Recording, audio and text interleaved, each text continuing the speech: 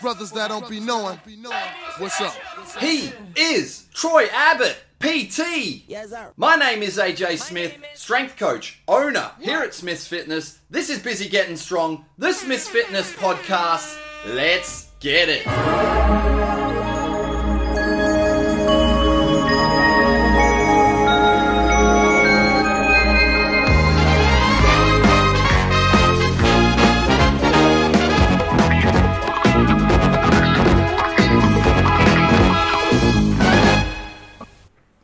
Episode 31 of the Smith's Fitness podcast. We have our first guest today.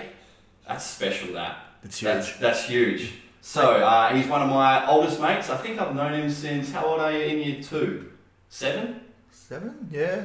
So what's that? I've got a kid in year 2. I should know. Shit, how old is he? Yeah, he's 7. So Yeah, there so, you go. so yeah, Martin's here. He's our sports fan. We're going to Big talk sports guy. all things sport, all things footy. This is our AFL preview episode. Yeah. I'm pretty excited about it. Thanks for coming on, man. And we're going to rip in. You're going to obviously know about my lack of knowledge when it comes to footy, so I apologise in advance. But we're going to start with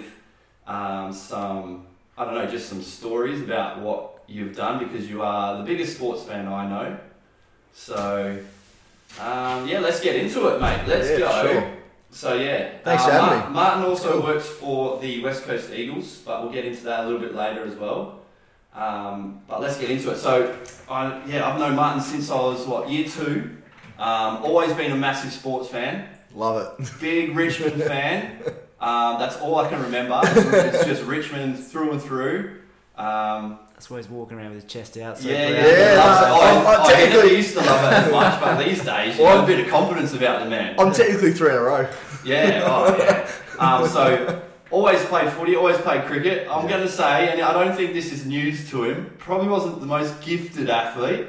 I've gotten better the less I've played. The further away from where I actually tried. 100%. Yeah, had a suspect right foot on him. But loved it. Always was setting up footy games and stuff at primary school. Loving the cricket, loving footy. Even get into your league a fair bit, don't you? Anything where you can barrack for someone, he loves it. 2 flies crawling up a wall, mate. I'll pick one to bet on. That's the one. So let's go over, ever since we were kids, I think the first thing you did that was like, what? How did he score that? Was running with the Olympic torch. Yes. Talk us through what happened. How did you go about it? How did you enter? Yeah. And why did you get chosen? So, obviously Sydney 2000, the Olympics were held in Australia. Probably, in my opinion, still the greatest sporting event that this country's had. Second to none. So the way it came about is 1956. My grandfather was quite a good athlete in country New South Wales, in Barrel and Mittagong sort of area, Southern Islands. He actually played a bit under 19s with the Dragons, all this sort of stuff, but he was quite a good runner.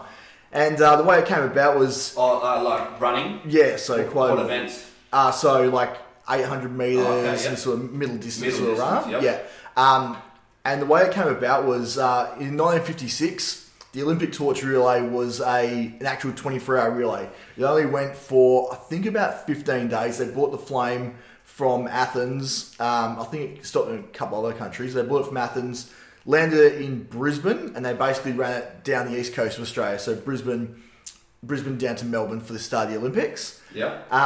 When the flame reached our area, or the Granddad's area, what they did was they trialled everyone for a 2-week period. And to mimic the actual weight of the torch, he would practice with a house brick. They each had So they each had to run. It was a mile back then. Yeah. They each had to run a mile, and it was something like I think it was about 3 or 4 minutes, or about that sort of time. They had to run they were moving. At that time. It was quick, you know.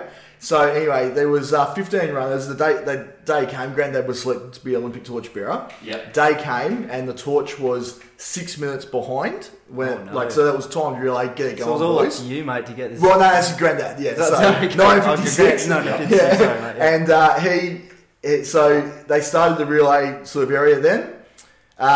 When the first runner finished, the first runner took it, and then the last runner finished, 15 of them. They all ran PBs. The torch started 6 minutes behind and left 6 minutes in front. Yeah. So they were pretty happy with themselves. 2000 comes around and they put the call out to the old torchbearers. And it was, do you guys want to be Olympic torchbearers? Because it's now a more ceremonial sort of thing rather than a bang through relay. Yep. So these dudes were cooking with the torch. Oh, 100%. Right. 100%. Put your foot down. And almost like it's a competition, it's a race. Correct, yeah. And I've got it all written down. I'm sorry, I should have bought it, but I know that he was third fastest, and I've got his time all written down and everything like that. It was a mile. Yes. So it would have been, if he was half decent, 4 minute mile was when? Yeah. Sometime early. Roger Bannister was the first guy to run the 4 minute mile. 50 something? Yeah, I want to say 52 or 53. Yeah. So if you're doing it, if that's the best time ever, a whole heap of people beat it after that. So it would have been around the 5 minutes. Yeah, would have been around that time. Off the top of my head, I think it was 5 minutes 32. Yep. That was his time. Cool, yeah. So it was fair flying. 1.6 Ks. Correct. Yeah, and carrying the weight of a house brick. Yeah. So that was the Olympic torch. Legit on fire too, eh? Yeah, legit on fire. Back then. Yeah. Yes. Spitting out. And they started at dawn as well. So it was during the hottest part of the day through the Southern Highlands in November. So, I mean, we've all seen the devastation of the bushfires and the heat that can sort of generate around there. Yep. That's what they were running in with the Olympic torch, right? So 2000 comes along. That's a hazard. And it's the Olympic people, IOC or whatever, go to Grandad and say, hey, do you want to be an Olympic torchbearer again? They pretty well offered it to all the 956 people or a direct descendant. I was lucky enough to be the direct descendant. I was the biggest sports team, so I carried it for about 400 metres in Rockingham. 400. Wait, did anyone else in the family jump in and try to... No, I was the sports one. Were you like, Brad, get out of it? Yeah, and it was one of those things, and I got sent through all the paperwork, I remember. 400 metres. I was 12, turning 13. I remember that I see photos of you every now and then, like the old throwbacks, full kit. Yeah. In like the white and blue. Light and blue and silver. Yeah. The worst bit was, though, so they gave us a thing that said, you might have to run up to 1 kilometre. Yep. And again, you have to be able to carry something that weighs about 1 kilo. Yep. So my backyard is long, and I'm 12 years old. So I ran laps of my backyard up to 1 kilometre. Pretty fit back then, though. Carrying a water bottle. So I carried it with a water bottle. So and then I got there, it was 400 metres. So, but 400 metres back then, though, when you're 12. Oh, nah. No, it was pretty easy. It was very, very quickly over. So that's a big process. Yeah. All the kit for 400 metres, eh? Yeah. Oh, dude, that's good. Yeah. I like that. Did you go to that Olympics? Nah, so we never went to the Sydney 2000 Olympics. Just watched. That was all Kathy Freeman, wasn't it? Yeah, Kathy Freeman. And we killed it in the swimming. Yeah, and women's volleyball, we won gold medal there with Natalie Cook and Kerry Pottas. Yep. That was our best Olympics ever. I think we won 52 medals. Yeah. I finished fourth, off the top of my head. I think we'll always remember it for the old Kathy Freeman suit. Kathy Freeman's suit, Ian Thorpe, when the boys go on the podium. 2000. Yeah, that's how old. The boys go on the podium and young, don't they? smash the Americans like guitars. They all got up there and did that. Yeah. But my greatest memory of Sydney 2000 will always be Eric the Eagle. Oh yeah, that was it. How does that happen, eh? Was that a final that he was in? Nah, so it was like a heat. There was 3 swimmers. And they'd all come from countries that weren't from traditional swimming backgrounds. So Eric was from Mozambique. Nah, it was like Equatorial Guinea, I believe he was from. Yep. And he actually didn't have a 50-metre swimming pool in his country. He would practice in a river that was crocodile infested. That's so good. And that is a big one. When was... Oh no, that'll be Winter Olympics, eh? When was Stephen Bradbury? Yeah, Winter Olympics. Yeah. And around that time. And then, like a couple of days later, Lisa Camplin won what we thought was going to be the first gold medal. Yep. I still bring up the old Stephen Bradbury with all my powerlifting clients that start looking at other people's totals and go, I can't beat him. Hey, Stephen Bradbury, all right? There's still a chance. For sure. Correct. So, mate, I don't know if there's anything in between there, but the London Olympics, it was London. You went over with the boys, Sean and... Yeah, so I did 3 AFL Grand Finals before that. Yep. Let's go London Olympics. Yeah, you somehow got a gig doing like reporting back to like a radio station? I did, yeah. How did this all go? So who did you go over with? So I originally I was going over with a girlfriend. Yep. And that all went tits up. Yep. So I'm left with 2 of tickets and flights and accommodation for 2 weeks in London, and a bit of travelling afterwards. But I'm left with all this London stuff, and I met Sean's wife at the petrol station, and I just mentioned it, and she goes, "Hey, let's go across." So our good friend Sean Moylett, a few people probably know him, listen to the cast. But so I went, "Hey, mate, come to the Olympics with me." Hell yeah! So when was London? So London was 2012. Yeah, so July 2012.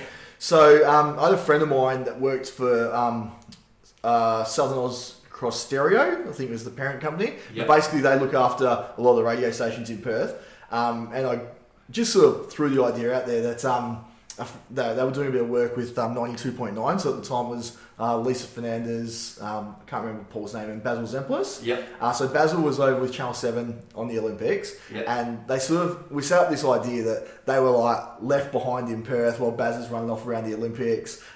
So like, screw Basil, let's find our own reporter. And so I got this gig where every morning I would be on breakfast radio, excuse me, ringing up and just explaining like the day's events, but also making it like that we just got absolutely rogue. So like, where we're supposed to be at the swimming in the Olympics, we're just going around, just talking to people in pubs and just getting the vibe. Did you ham it up when you were over there? Big time. I'm a reporter. Big time. Yeah. Hell yeah. Yeah, big time. So what events did you actually go to? So we're actually really fortunate. So a lot of people we found out only got like sort of 2 or 3 different events. We got 8. Did they hook you up with any of them? So, I had one that was hooked up a bit later. It was a diving event. Yep. Boring. No, amazing. Honestly, 3-meter diving putt walk. Amazing. And this Russian guy, he was the gold medalist in it. And I went back and just checked, is he still the gold medalist in it? So no, he is. No, he's one of the few that cheat. Nah, so he's one of the few athletes. But we actually went to the men's final of football. So there was 90,000 at Wembley Stadium. It's under 23s in the Olympics, isn't it? It is, yeah. But one of the funny things about that was, so at the Olympics, their major sponsor was Heineken. So everywhere going around, you'd have the guy with a backpack and Heineken. So Sean and I, we'd be Speaking of good beers. Yeah. Sean and I would be grabbing a couple of drinks everywhere we sort of went. We get to the Olympics and we get to the gold medal game of football, in Wembley Stadium. Now, they had different rules at Wembley Stadium than the rest of the Olympics, and it was all about not being able to drink because, soccer hooligans and all that sort of stuff. We're on here. Yeah, it's not Heineken. No, it's not. It's Great Northern, but it's only 10:30. So what happened to the beer sponsors we were going to get anyways? Yeah, I need to hit up some bottle-os. Yeah. Keep going, mate. Yeah. So it was, so it was Sean's shout to go and buy the drinks, right? So we found our seat, we're all set, Wembley Stadium, national anthem's going on, all that, they're sort of doing their warm-ups. He goes, look, I'll go down and grab the beers now and I'll come back. Yep, no dramas, right? So we don't have mobile phones or anything because we're, a foreign country. So Sean goes off and gets the drinks. Anyway, the game starts. The quickest goal in Olympic history occurs, 23 seconds. Who was playing, sorry? Mexico and Brazil. Yep. And Mexico scored this goal. Right? Holding on Brazil and that, I know, yeah. So, and Mexico ended up winning it. So, anyway, Mexico scored this goal. About 5 or 6 minutes later, Sean comes back. I'm like, where have you been? He goes, mate, they wouldn't let me bring the pints back. So he's been downstairs sinking pints, 2 pints down, and he's missed this moment in Olympic history. Oh, no. But the other great... beers out of it, though. Yeah, that's it. And the other great moment we got to see was Sally Pearson. So, yeah. We got to see her. Yeah. Shit, she's been around for a while then, 2012. Yeah. Because she just retired, last year or year before? Well, I think she retired last year. Yeah. Yeah, because she's not going to... She won gold, didn't she? She won gold in London, yeah. Oh, yeah. And London's sort of probably going to go down as the one Russia sort of ruined for everyone. Yeah. Like they won a lot of medals that have since been revoked, rescinded, or whatever you want to call it. Yeah, revoked. So the second place winners ended up getting them, and that's Jared Talent in the walk for Australia. So he got his London Olympic medal, I think last year, maybe. Oh, really? Yeah, when they finally. Where did he finish on the day? Second. So he ends up becoming the gold medalist. Yeah. So 8 years later, he got his gold medal. Shit you get the whole ceremony and your time in the spotlight. I know that shouldn't be what you're competing for, Yeah. but you still That's it. you do all that hard The work. emotion on the day. Even things like, as an Olympic gold medalist, they produce stamps with your face on it. Yeah, he doesn't have a stamp. So he doesn't have No one cares. No one cares. I want stamps. No one cares 8 years later, do they? Yeah, That's sad. I know some of the weightlifting ones in certain weight classes have gone back to like the like 4th, 5th, 6th. right. They started getting medals and stuff like that, just because obviously that lends itself to being a bit more take some shit. Correct. Sort of sport. Oh, that's sick, man. So what else have I got down here? What have you done? So what did you do in between then? You said you went to 3 grand finals? I did. This is the ones that are not even working. Not even working. All right, we'll get to those a bit later when we talk about your working. So obviously, I mean, our group, we weren't massive schooly sort of guys, I wouldn't say. Yeah. And I just had this thought at the end of year 12, like, rather than do the big schoolies thing and trip away and all that sort of stuff, let's sort of stay back, work, turn 18, and we hit up the 2005 AFL Grand Final, which was an epic. Yeah, Sydney West Coast, 4 One points. of the best ever, actually. Who won that one? Sydney. Leo Barry, new star. Yeah, so we were right behind that as he comes across visually in front of you. Yeah. And then we're like, how good's this? Let's back it up again. So 2006, and then the Eagles get up by a point. In another Yep. Probably. And then a few more. That was the lads, the Eagles lads. Yeah. That's one thing you can count on the Eagles. Good grand final. Yeah. Correct. It's stressful. Okay, so Yeah. that was like Juddy, Cousins, Kerr. Correct. Yeah. And, good team. Hunter done that big smother and the whole lot. Next season was a really good season too. Well, I did. We actually went to the 2007 grand final. So you did 3 in a row. 3 in a row. Yep. That was a bit boring though. Compared. Well, to be honest, I actually quite enjoyed it. Like, as a Richmond supporter at that point in time, we had no success, and the Geelong people were exactly the same. Richmond sucked, man. It's so bad. Like, ninth place. They're known for their ninth place. Just like... Who won 2007? Was Geelong. Yeah. Who they beat? Port Adelaide by 119 points. 19? Yeah. Why don't I remember that? What year was that? 2007. The biggest grand final margin in history. 2007. I was a bit emotional that day. I might have been in England for that one, so I didn't take much notice. Well, it's one of those occasions as well, like, say, for the Geelong supporters, just like they'd suffered so much heartbreak, and by half time, they literally knew that they weren't going to lose, but they were trying to hold it in. That would annoy me, like you're trying to hold it in, like... People said... I enjoyed it. I lapped up every single minute of that game. Just trying to... A bit like you guys would have been last year, just enjoying every single kick and goal. Was that the biggest defeat in grand final? Yeah, it was. So, but you see the dejected Port Adelaide supporters, literally some of them left at quarter time. Yeah. Like, you just go... Who was in the Port team back then? Oh, Burgoyne. Burgoyne brothers, both. Okay. I can't even remember them being half good. Yeah, they finished on top of the ladder a lot. Because I think the Eagles were the other really good team that year. They just sort of dropped away, didn't they? So. Correct. So you've gone like three in a row. 3 grand finals in a row. And then you went to the London Olympics. Yes. In there as well. Yeah. Anything else that I've missed out on? Not sort of. I've done like EPL games. I did a trip through. That was 2013, I suppose. What is EPL like? So I was. I'm a huge Everton supporter. Yep. See, no. He's always got a team. You never ever hear that too. He's got a team. I'm surprised by that because is this the Tim Cahill factor? I was big on Everton for Timmy Cahill, but I could I never hear anyone say they go to Everton. It's useless. The reason Arsenal, Man United, it's never. No one goes for Everton. Yeah, well, I picked Everton. So when I was younger, I had a girlfriend, and her mum was from Liverpool, and she followed Everton. Anyway, I'd be staying over the night time, and the mum would be up all night screaming and carrying on. And it was Tim Cahill was obviously playing, but Lucas Neal was also playing for Everton at that season. And she'd be like screaming and carrying on. Yeah. So I'd be like, stuff this. It's like 2 o'clock in the morning. I can't sleep.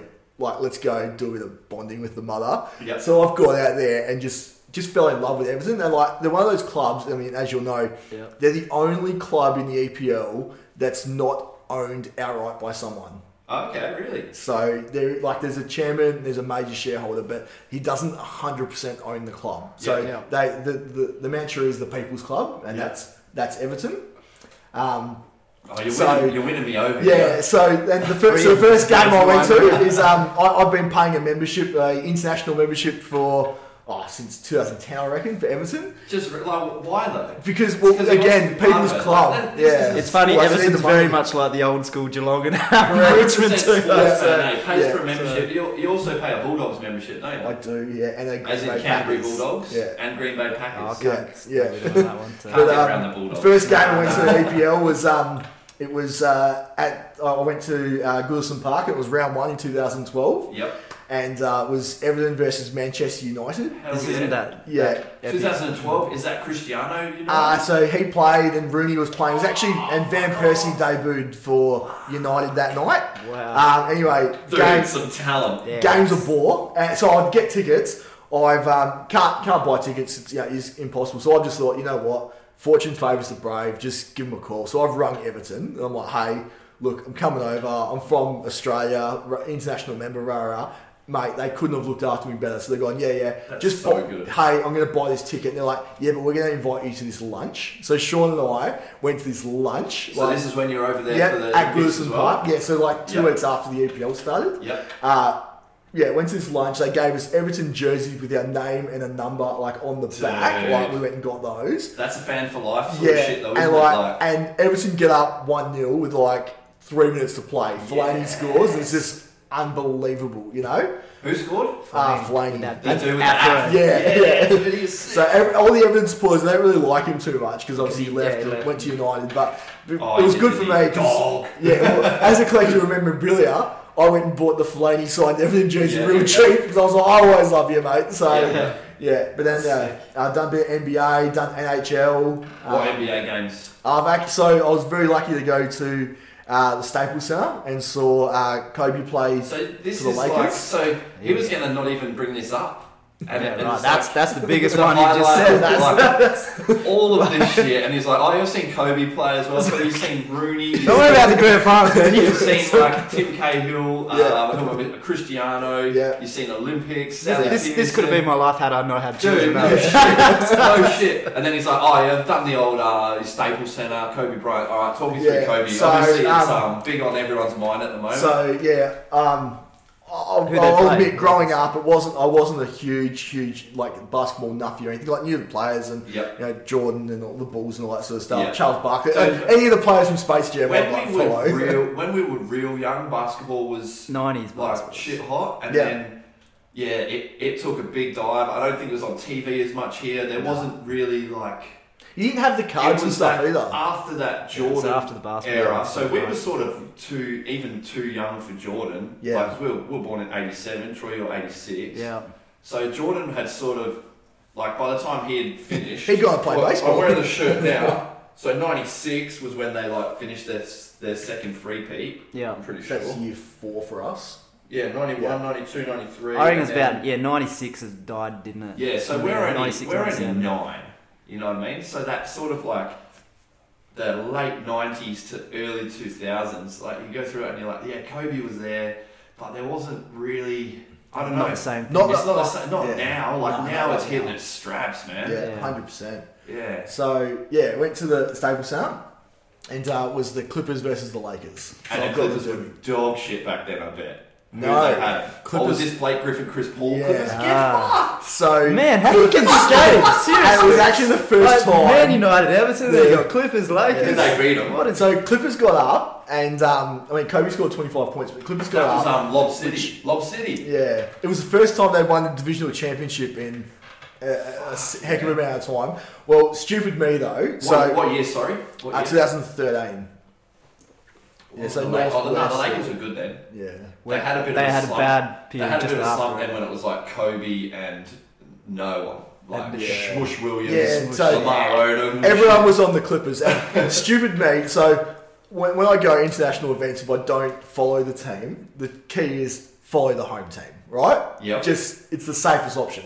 Yep. Well, who was the home team that night though? Well, I bought tickets to the Los Angeles Clippers versus the Los Angeles Lakers, right? Or the Lakers versus the Clippers. Sorry. Mm-hmm. So in Australia, obviously, home team is listed first. So I went and kitted myself out in Lakers gear. Everyone else around me, Clippers. Clippers home game. Yes. So and then that was lost what I was and then in that life. But everyone was really cool. Like I suppose because it was the LA teams, like it's no different Eagles and Dockers over here. I'd say you'd been at Richmond games and get told to sit down and shut up. Yeah, definitely. I mean, I wasn't really like a big cheer or anything, but was Kobe like? He scored 25 points that night. But my highlight was actually walking in. So I'm not like a massive like R&B fan or like music fan or whatever. Yeah. And all these people are just like crowding around, like trying to get photos with this guy like walking in or whatever. Yeah. And he was doing no photos. Like he's walking through. And I just like, hey mate, I'm from Australia. Like, can I grab a photo? No idea, right, who it is. So he's like, yeah man, I do it for my Australian fans. So bang the picture through. Yeah, throwing it up on Facebook. Hey, does anyone know who this is? Will I am. You're a knobhead, eh? See, how does this happen to people? This is like your brother has a good story about bumping into the Rock. Yeah. Dude, that's a great story too. Yeah. Don't get started. His brother could have come on the podcast and have the same sort of chats as well. Jesus. But he's like a big wrestling guy. Yeah, right. And bumped into the Rock. It's a good story, but I Bradley did one with Hulk Hogan. Like he met like his bodyguard or something. Ends up like when they're in Perth. I don't know how they do it. Like, I don't know how you do it. Yeah. That's awesome, man. You've got to say that to me, they're the best athletes you've seen. Yeah. Kobe, like in terms of Kobe, Cristiano. Yeah. Unlucky not to see Brazil. Who was Brazil at the Olympics? Anyone half decent? Because they're under 23s, aren't they? They could be now. Yeah, they could be now. Yeah, they could be playing now. Yeah. Who's the best then? If you had to, who is the standout athlete? Standout athlete. Let's look from an athlete point of view as well. Pure athlete. Yeah. Well, I went to the 2017 Tour de France. Yeah. So I went to the final stage of that. And Chris, just bring that up as well. So was that 3 years ago? Yeah. So the best, I think that the best athlete are those cyclists. Yep. And Chris Froome won that day. So Pommy dude, eh? Yeah, Pommy. Yep. Yeah. So for me, he's probably the. Really? Yeah. I don't know. It's just crazy. But the Tour de France is one of those things. Like it's insane. Oh yeah. Like 2 weeks just on your bike through mountains and just all like it's I a pure test. I don't really get around that as much as I probably should because I do like my endurance sports and I feel like that sort of flies under the radar. It's just dudes riding bikes, but you see like people get into it so hard. Though. My hard stepdad's those obsessed hills are and how long those guys go for. Yeah, it is pretty crazy, and it just sort of I don't know, you see it on, it used to be SBS. It still is. Still is. Yeah. And you just see it and you're like, these dudes will be riding for the next fucking month or something. Well, this year's actually a big year because if for anyone about to have children, if you time it correctly and the birth of your child, you can roll straight from the Tour de France into the Olympics. Oh, okay. Yep. So you can get if you get your timings right. Nice. All right. So, anything else that we've missed there? I've done actually one of the coolest things I've done, it's a bit, again, it's underrated and you wouldn't think about it, is I went to the semi-finals of Gaelic football at Croke Park. So fuck yeah. This is Kildare. That'd be off its lid. Oh, unreal. Like this was Kildare versus Armagh and I was really lucky. So with my work for West Coast, we had an international player by the name of Paddy Brophy that played for Kildare. Yep. Now, to describe Kildare, it would be like going for the Gold Coast Suns. Okay. So no one's following Kildare, so it was unreal to actually meet these other people and they're just like, how are you from Australia following everyone goes for Dublin or Tyrone, the big counties, how are you following Kildare? So that was really cool to have that little, I suppose it's like Everton, it's like that little niche of team that you have, but yeah, just the fact that they're amateur athletes and they're expected to keep a professional standard is just unbelievable, But when you say amateur athletes, that's they're amazing. Pretty well looked after. It's amazing with those Gaelic footy players coming to the AFL though. How many of them have not succeeded? 100%. It's unbelievable. And then you get the flip side. You get the Ty Kennellys. You get McKenna from Essendon. What do you reckon they struggle with? Is it more just the professionalism, the fact that they have to sunburn? The funny thing is their foot skills are probably elite, and they use a different ball. Yeah. So that's the weirdest thing. They use a round ball, but somehow So at Croke Park, Ireland used to play test matches there, right, as well? For rugby? Rugby? So they did play. That name before. So Croke Park is the Gaelic football ground. They did play test matches there because they've got another stadium, which is a Viva Stadium. Yep. So that's their rugby field there. So what? But there's a bit of conjecture with that. Was the atmosphere just off its lid? Unbelievable. Semi-finals. Irish dudes in general. 100%. Lick it up. Yeah, 100%. All the Guinness, all the whiskey. Correct. Yeah. Jameson Fly, and it's like it's one of those things. Ireland's just, if anyone's been on, like it's just so relaxed. I haven't, Like I didn't get over there. It's just so chilled. Like everything's just like whatever. Like say over here in Australia, you've got all regulations about how close the seats can be together, and they're like don't get me started on regulations. Yeah. Rules, Rules for the sake of rules over here. But I've been very lucky. Like I love to do a stadium tour. Like even if there's no event on, I just love to go and just check out the actual stadiums. Yeah, we did the MCG, which is pretty standard. Yeah. So that's the 10th biggest stadium in the world. MCC tour. Yep. So it's really the cricket club and all the old memorabilia and all that sort of stuff. Yeah. Which I'll encourage, if anyone goes to Melbourne, last week they actually reopened the National Sports Museum, rebranded as the Australian Sports Museum. Actually, we did that as well. Yeah, so they just rebranded it. It's all interactive. It's all for kids. Where is that? At the MCG. It is, Yeah. Yeah, right. Yeah. Yeah, it's like downstairs from like the club rooms. Correct. It's completely revamped. Yeah. And go and check out My Plans of Australia too at the museum. Yeah? Correct. They're yours? They're mine. Yeah. So this is leading into... Yeah. We'll get to sports memorabilia now. So there's part of your sports memorabilia. So run us through that. That is the sketches for the... I'm useless at this shit. The sketches for the yacht. Yes. That we won the America's Cup. Correct. With. Correct. Yes. So how'd you come about finding them, mate? So this auction house was Moss Green at the time. I think they've rebranded to Sotheby's, or they've been taken over by them now. They actually held a deceased estate sale of Ben Lexon, who was the chief designer, and Alan Bond, who obviously everyone in West Australia would know who Alan Bond is, who paid for the whole thing. They held the deceased estate sale of all their property. So some really, really cool items there, like all Bondi's paintings and all that sort of stuff. And a lot of stuff from Ben Lexon. And anyway, there was a few lots related to the Australia 2 that were for sale. There was a major lot which had 132 drawings, which included the wing keel and like all the final sort of stuff. And I think that sold for like 100,000 or 132,000 or something. Like it was massive. Like anyway, mine there was another lot that had 15 drawings, which is the one just prior to the last lot. Yeah. And then there was my lot, which when it's branded, so mine is prior to the boat being named. Yep. So at the time when it was being designed and all that sort of stuff, and if anyone's ever watched the documentaries on how they did that and how the secrecy of that, definitely check it out. So mine was branded America's Cup Challenger 1983. Yep. As we know, Australia won the America's Cup in 1983. So I've seen this lot, and they've rebranded it the wrong thing. And a lot of the people that were going there, they weren't really checking out the actual lots. So they're just getting the they're just getting the lot listings, just going through them. Oh yeah, that's Australia 2, that's Australia, and not actually going to do the viewing. Yep. So I went and did the viewing when I sort of seen that and went, oh okay, pulled it up, and there it was, the Australia 2. Along the side of it as well, it was written Lloyd's Register. So Lloyd's Register is the company worldwide that basically insure boats. So any sort of big boat, those $1 million yachts and all that stuff, they insure it. And they had to obviously get the Australia 2 insured so they could take it to the next level and that. So I've grabbed the number off, done the search in Lloyd's Register, and it matched up. So because you do the viewing one day and then you get the auction the next day. I didn't pay anywhere near what like those sort of prices, obviously, but I paid a little bit for it.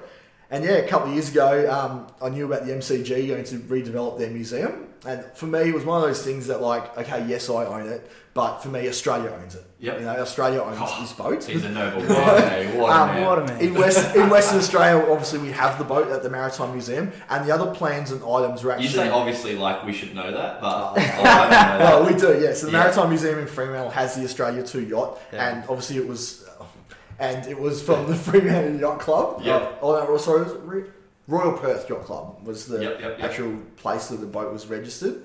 So the Maritime Museum bought the other lots, and as I understand it, you don't do it for. No, as I understand, they got the big ones and all that stuff, but they've got the boat. And as I understand it, they don't share a whole lot of stuff out, because it's like ours, and we don't have a whole lot in West Australia, so it's ours, and those big museums, you sort of get stuff. So I bought it, and my little, plans. I actually bought the plans and this book called The Theory of Wing Sections, which was the book that Ben Lexon used to design. Yeah, because I suppose the design is huge, isn't like it? It's just like flying through water.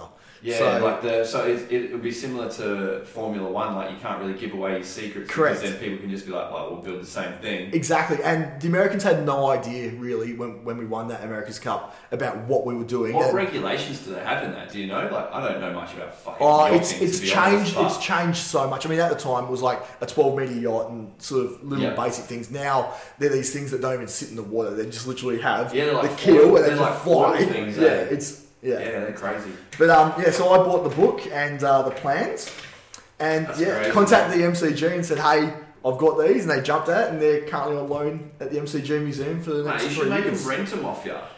Get your money back. Mate, when it's teamed up next to Michelle Payne's Melbourne Cup and Gary Freeman's suit, they're probably not paying little old me. I'll be like, I need $100 a year, and it's got your name on it. It's got your name on it. So when you go there, it's got on loan, Martin Davis. Yeah. Oh, yeah. So I was like, I'll take that. Yeah. That's mad. What other memorabilia do you have? So that's a random one.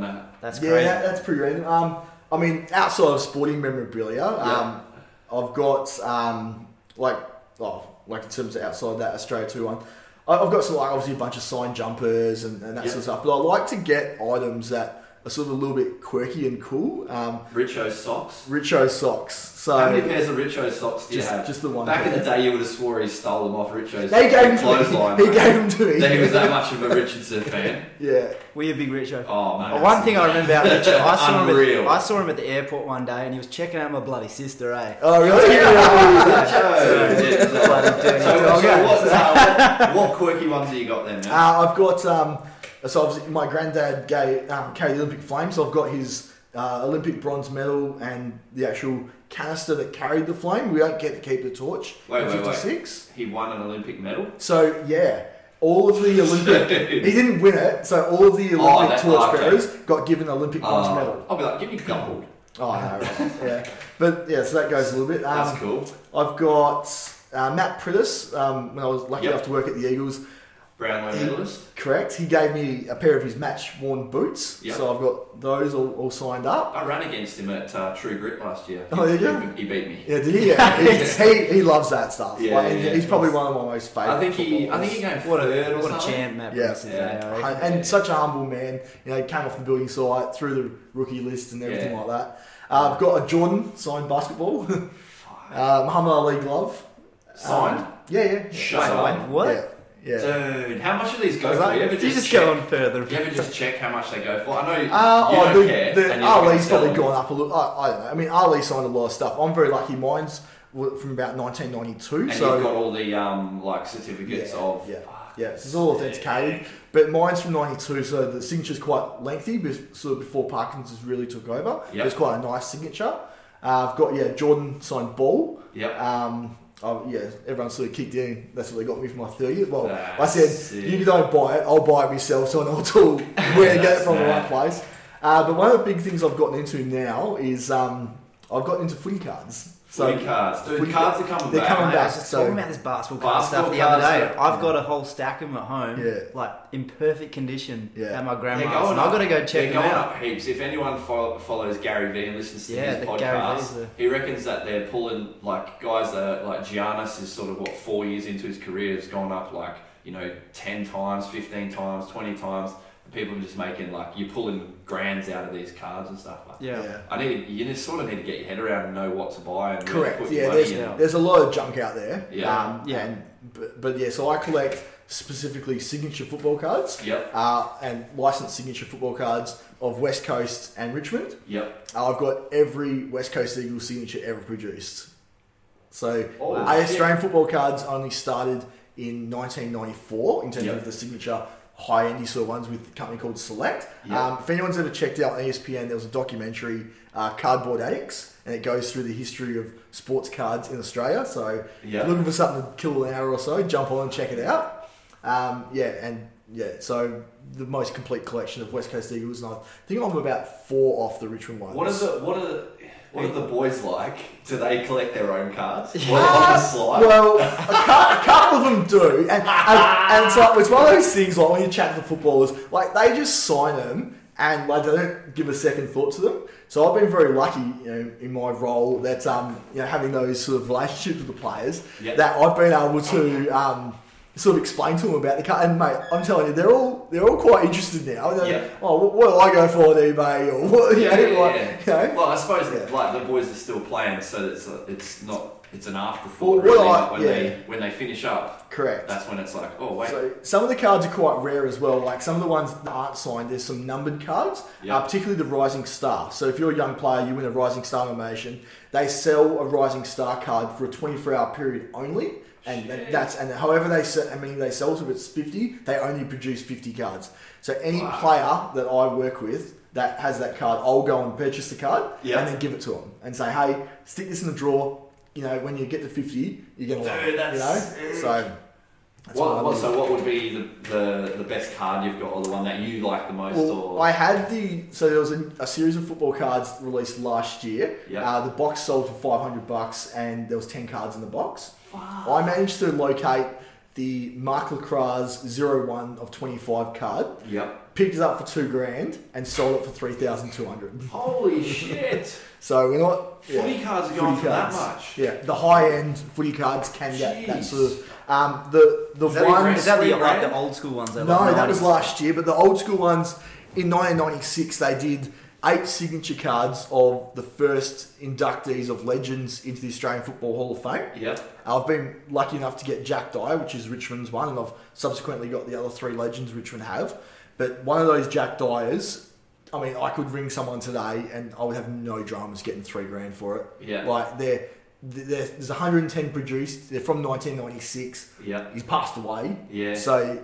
Footy cards, it's one of those things like everyone looks at you, it's a bit nerdy, it's a bit geeky, but cards were huge when we were growing up. Like we all they're coming back. Cards. They're all coming back. I remember doing those. I remember you used to have like the full thing way quicker than everyone, like the stickers. Remember were they stickers? And you put the player in the sticker in the book, and you got to collect the whole team. That's right. Well, I was lucky because following Richmond, I was the only one, so everyone was happy to trade. So I was able to fill my team. And there's one thing I remember was Martin used to always have all the players, and they would have from fullback, back pockets, they'd have the positions. You get the stickers and stick them in, right? Something like Correct. that. Correct. Yeah. Right. I remember that. All right, that's crazy. What other memorabilia do you have? So you've got Jordan. I've got. It's not sports related. And there's about to be a write up released on it. I've been working on it for about 2 years, so it's going sort of off track a little bit sport, but I think it's pretty cool. It's Australian history, so go off track as you want on the podcast, bro. You hit the last one, jeez. My grandfather. My great-grandfather, sorry, we used to have a farm in Greta in Victoria, sort of near Wangaratta, Kelly country, right? And at the time, sort of wartime and that, my great-grandfather on that side of the family didn't go to war. They actually stayed because they ran the post office, the telephone exchange, and they had a dairy farm. So, milking the cows and that. And as it came to be, around the area lived Ned Kelly's youngest brother. Now, Ned Kelly was sort of hung in the 1800s, everyone knew that, but he was only sort of in his 20s. So we're talking 1915, 1916, which from 1888 is not a whole lot of actual time. It looks 1800s, 1900s, it looks like, but it's actually not a whole lot of time. So Ned Kelly's youngest brother, he was only around 5 or 6 years old when Dan and Ned were out, running through and doing their horse out. So he lived to quite an old age. I think he died aged about 85 or 86. His name was Jim Kelly. Yep. Because of because of my great-grandfather's sort of knowing in the community and doing all that sort of stuff, they became close-ish, I guess. So old Jim would come on the white horse to the fence post, and they built up a relationship and that. And traditionally, the Kellys weren't the most educated of people going around the district. Hey, watch your mouth, bro. Yeah, they weren't. They'll come for you. So there was another man, which is a lesser-known guy within the gang called Joseph Byrne. Now, everyone knows there's a letter that Ned Kelly, wrote and said, I have done these crimes and I want this money and just leave us alone, and like a confessional sort of thing. It's called the Drillery Letter, and it's held by the State Library in Victoria after it was obtained from the Victorian Police. That was actually written by Joseph Byrne because he was the smart one, he was the literate one, and it's becoming more and more sort of understood that, or sort of believed that Joseph actually was the one that came up with the idea of the suits, but Ned... And you bought the plans for the suits? No. Ned actually just took the idea and ran with it, and sort of the last Glen Rowan siege and all that sort of stuff, Joseph didn't want to get on board with that because he thought it was a crap idea that derail this train full of police officers, and anyway, the rest is history.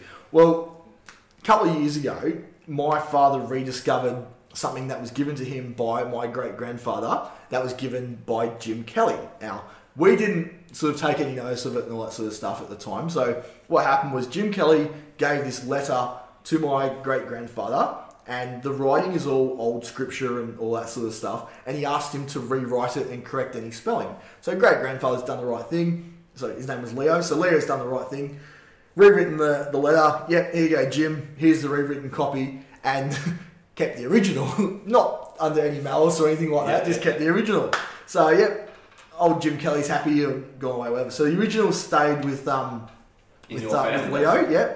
and it was around, just before I was born. So I believe my parents told me it was like 85, 86, that they were having a conversation with Pop Leo about knowing Ned Kelly. It's always been one of those stories in our family history, and they looked after the Kelly's horses and like all this sort of shit, right? You always hear that. Yeah. So anyway, they're talking with Pop Leo, and he comes out and gives this letter to my dad. So anyway, we've always had the letter, and we just said, keep this with this book. So folded it up, kept this in the book. We've moved to Western Australia, it sat in the tea chest. Recently, my parents have been going through and downsizing a whole bunch of stuff and refound this letter. So it sat in this tea chest since like 1992. Opened it up and I've gone, oh my God, do you know what this is? And no one's any idea. I'm like, this is dead set fact, and it's been confirmed by a couple of different museums. And I've got a girl in Tasmania currently doing a piece on it that's a massive fan of Joseph Byrne. It is the written confession of the murder of the police officers at Stringy Bark Creek. Shit. So if anyone knows what Stringy Bark Creek is, quite I'm iconic. I do, but it's iconic. It's basically the moment that they became outlaws why they were hung. And there's lots and lots of reading and books, and once the piece comes out, I'm more than happy to share it. I'm more than happy to show, to sort of share the letter, and like you can check out my Instagram, and I've got the signature of Joseph Byrne. That's one of 4 known signatures. This dude, just comes across random shit like this. Sotheby's have auctioned estimate at $30,000. So that's my. Did you be like, Mum and Dad? Can I just have? Well, they just gave it to me. I just said, look, let me just run with the research of it. And honestly, I contacted Sotheby's. Never actually told how much it's worth. I had no idea. I contacted Sotheby's and I thought, maybe $1,000. Maybe, like if it's like real and all that. No idea it was. So it won't be auctioned. It'll be on loan to a museum in the future. Surely there's a Ned Kelly museum. There's many. Yeah, there's heaps. So I'm leaning towards the Beechworth Museum, which was the place where they went when they were arrested in Glenrowan. And then they were transported to Melbourne from there.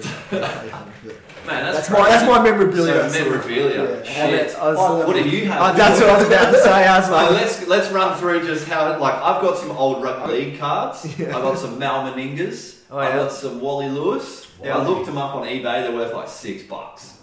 Like $6 is $6. You can turn 6 into 12. Dude, I've kept them in those little, like the keep case things. Yep. Still got them in there. Perfect. The cases go for some Laurie Daly, Brad Fittlers. those sort of things. Yeah. Saying that, none of them are dead yet. So maybe That's the key. That's Wally Lewis. the key. I've got a Wally Lewis. He'll probably be the first to go, but still hopefully a couple of decades away. Yeah. What else have I got? I don't have any of my basketball cards anymore. I don't think my brother does either. Drumstick. So yeah, I've got Music a bit of memorabilia? band memorabilia. Bands are cool. I've got a Millencolin drumstick, which is not just a regular one. It's actually got like the logo on it, which I'm sure you could probably buy, but it was like thrown out. Metro City grabbed it, dacked it. Yeah, so game used. It's used. It's That's what you used. want. I've got a pick as well from that same concert. Yep. It's actually just on the whiteboard at the gym. Oh, is it? Yeah. I didn't know that. I don't know why it's there, but it's like blue tacked on the whiteboard and it's just stayed there. What else have I got? I've got a set list from Anti-Flag. That's huge. Anti-Flag set list, a body jar set list. What would be your dream item? Like if you could go something like... Oh man, I'd probably go something like a JT kicking tee or something. Yeah. JT kicking tee, I don't know. A dream item. Mine would have to be a music memorabilia one, I reckon. Yeah. Oh, I've got a picture of it would be against the West Indies. Dad was in Adelaide and he got Justin Langer to sign. Oh, I have to find where it is. He got Justin Langer to sign something that says like, "To Andrew, best wishes," and it's a picture of Mark Taylor taking like a one-handed grab. Yeah. In the slips against like a good quality picture that they just had at the bar and he was signing them. So pictures are so underrated. I love pictures. I don't even know. I love signed pictures. And I've got a jersey from. It's only got half the Maroons when they were killing it, so it would have been 2008. Yeah. So I need to go and get like who actually signed it because half the team was in. I was working in the Canterbury store in Brisbane at the time. Oh, yeah? Half the team was in the mall and half the team was in the shop. Yeah. So you could only really get, unless you went out of your way, but I didn't. You could only really get half the team to sign it. But so there's Cam Smith, Inglis, Thurston, Cronk, like the who's who of Queensland in the last decade had signed it, and it was the anniversary. Would have been the 25th anniversary State of Origin jersey, Yeah. So it had the kangaroo logo on it. Yeah, huge. Yeah, so I've got that. Is that the same year? Is that 2008? Is that the same year? That's when I was in Brisbane, so it must have. Yeah, it would have been. Rugby league was 100 years old that year, I think. Maybe that's what. 1908. Maybe that's what it is. And it's got the little kangaroo logo instead of like the Queensland. So I reckon logo. I've got the New South Wales one that has that logo like on the jersey somewhere. Yep. Yeah. And that year in the Test matches, they wore the old. The Reds actually wore it on the weekend. Because Australia just used to be New South Wales and Queensland when it came to rugby. Even though it was union and league, it was maroon and sky blue hoops. Yeah, huge. They wore that in that Test match where fucking Inglis threw it back to Gaznia over his head in goal. They were wearing that jersey in that year, so I think that was the same year, 2008. So yeah, I've got that. That's getting on now. We're 2020. Yeah, that's getting on. And dude, it's just sat. Like I've got all these things I need to get framed, like jerseys. I've got I just remember that I got. I haven't got any of them framed, man. I should get one. I wanted to get a couple of my rep jerseys framed, and they're just sitting in the cupboard. Yeah, I still got one just sitting there. I got it because I went to a Cats game when I was about 12, 13 in it would have been Subi or would have been maybe before Subi, would have been at the Wacker maybe. Yo. And had Ronnie Burns on the back. That was my favourite player. Yo. There's no way over there. And this guy that was sitting next to us was just the leader of like the Perth Cats. Like I don't know what he does there, but he goes, "Would you like to come in the rooms after the game?" And I was just like, "You're kidding." So I got to go in the rooms after the game, sing the song, just beat the Dockers. Singing the song as well. As I was singing the song, I was there singing along with them. And then I got all their signatures, so like Gary Hocking and bloody Stephen King, all these. Oh, nice. So good. And Ronnie Burns got to see, and he sort of turned and saw his number. He's like, mate, he's like, we're so impressed to have his number on his back too. So. Yeah, well, anything else? You got any music ones? I got a drumstick as well. I got the NoFX drumstick. Oh, nice. Big day out from about when I was about 4. First big day out I ever went to. That's good. I don't think that's all I've got. Dude, I still got to go through his basketball cards. Compared to that, that's nothing. That's just nothing. Everyone's got their thing. I played with a dude in England that played for Romania in the World Cup in 2003. He was pretty dog shit. They gave me a jersey, so I got a Romanian World Cup jersey. That's cool. That's cool. I'd get around. I'd get around kit nights, to be fair. I'd definitely get around that. That's all I've got, I'm pretty sure. I don't know. Yeah, that's it. Oh, I got like a Waikato Chiefs signed ball from when we were there in what would have been like 2003. Like a black ball signed with a black texter. Useless. I reckon one of the coolest bit of memorabilia I've got that's hell underrated. Yep. Right? So we've gone through I love Australian football. Yep. We've gone through I love the Olympics. They're my two things. In 2000, for the Sydney 2000 Olympics, they actually produced a replica, there's 2,000 of them, Australian football jersey. So in 1956, they played a demonstration match of Australian football at the MCG at the Olympics. Yep, Melbourne Olympics. Yep. And then in 2000, they produced 2,000 replica jerseys of the Australian football jersey. So I'm like, mate, that is like the coming together of the two. Yeah. In no way will they ever do that again. I reckon that's something I really love. You know. That's sick. All right, what else are we going to get to? We've already been going for about an hour, but I love these chats. Martin, I listen to your chat all day. Got some good stories. So we're going to go through sort of your role at the Eagles. Yeah, I'd love to. How you got the role. Yeah. I know there's stuff being a staff member that you can't say and that you could possibly get you in the shit. So if there is, just say skip. Yeah, okay. Like grilling you about like, what are they running in their time trials and like this and that. And I know there's info that you can't sort of give out, but especially about specific players in general. So we're not going to ask you too much about that. Yeah, for sure. I want to know, how'd you get the gig at the Eagles to start with? Because you're not an Eagles fan either. Well, I am now. You are now. You are now. You sort of have to be. Very much so. But how'd you get the gigs at the Eagles? Much like how Troy was saying, he met the Geelong, Perth supporters group sort of people. My parents formed the Richmond Supporters Club in West Australia in 1997. Anyway, they ran that for a period of time. And at the time, you mentioned earlier that I probably wasn't the most talented footballer or cricketer. Yep. But I had a love for the game, so I found a niche and I became a field umpire. You did? So I was quite successful at that to the point I reached sort of waffle level. Did a game of international rules between Australia and Ireland, the AIS game. No way. As a younger guy. But so in 2007, I was still umpiring footy and I just sort of gone back to local footy at the time. And back in the day, they used to grab trainers to run water and that from the local football teams. So Perth Demons, East Fremantle, whatever it might be. And someone didn't turn up on the day to run water. Anyway, the old school head of the Richmond cheer squad knew my dad, which is the Melbourne-based guys. They had the guy who was head trainer in for Richmond come to the guy who was the cheer squad leader and say, hey, can anyone in the cheer squad run water for the day? Like we're I feel like really anybody struggling. could put their hand up for that. Correct, right? He has gone, I know just the guy. And I've known the rules. And anyway, so gone out there, done my one game. We lost to Freo in 2007, right? This is for Richmond. This is for Richmond, yep. Right? So I ran water for Richmond. And it was just like one of those moments. I mean, if it was a one day, I was just like, oh my God, here I am. The ultimate fans experience. So I thought that was just it. And anyway, I sat down at the end, obviously only game in Perth. I sat down at the end of 2007. And I thought, you know what, I'd love to try and do that again. So just take a chance. I always take a chance in life.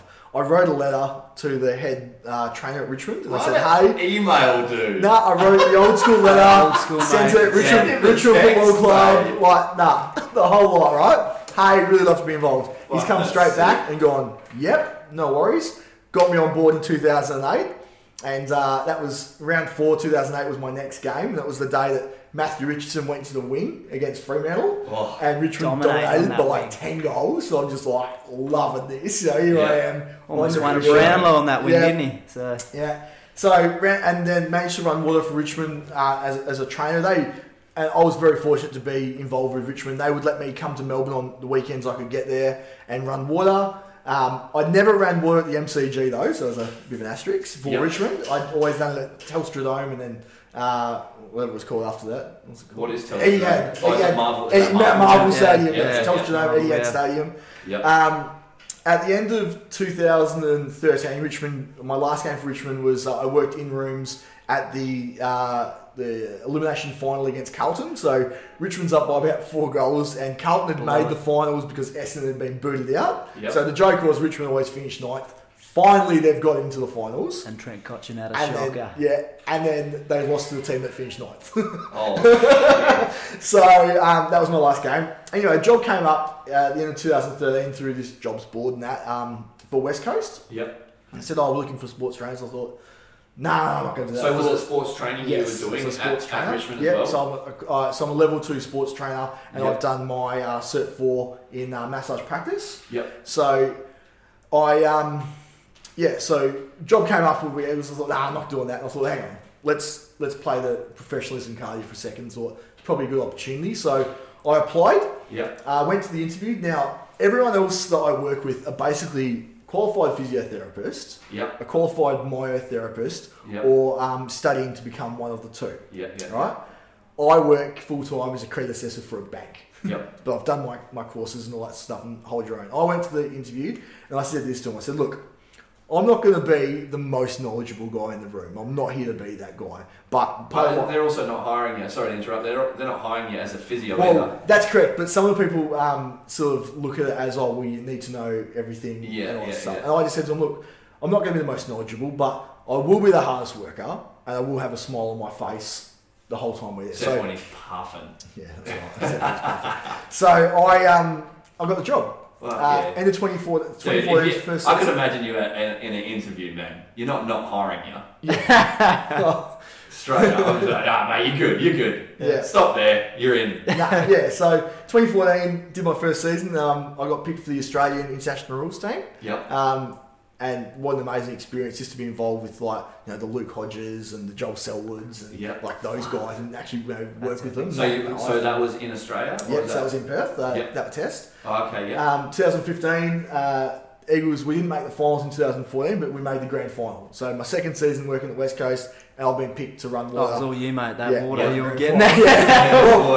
Just an amazing day. So I've never run water on the MCG because I've never did it at Richmond. Yep. So my first day running water on the MCG is at the grand final. Yeah. And it's one of those moments. Man. Like, anyone seen the vision? Like, you see those videos where you walk up the race and you look around. I could only imagine that being on that field with that many people there. Unbelievable. Well, one thing I did was, Channel 7 actually gave us these sunglasses that we had to wear, and they had a camera inside of them. Oh, really? Yeah, so every, on the field, that they would pick up your vision and give what they see right up in those players' faces, and that's where they get that vision from. Yep. And the one thing I did was the national anthem is obviously the raw moment, and you feel it, it hits you, Man.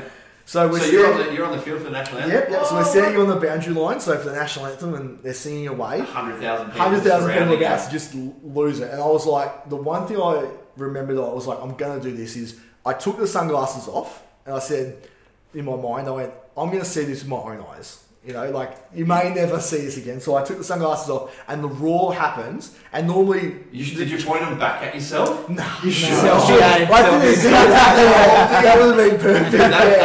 That would have been some viral shit. It would have been it would have been like West Coast runner, emotional during that. And I love the country. Huge, man. I didn't think that, but the vision always when Channel 7 do it is the big roar, and they always pan out.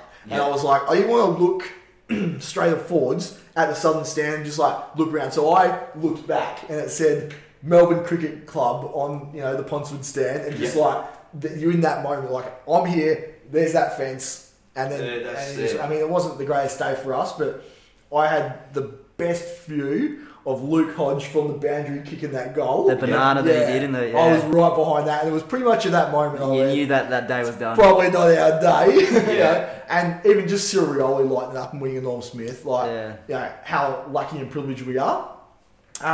2016, 2017, we played finals.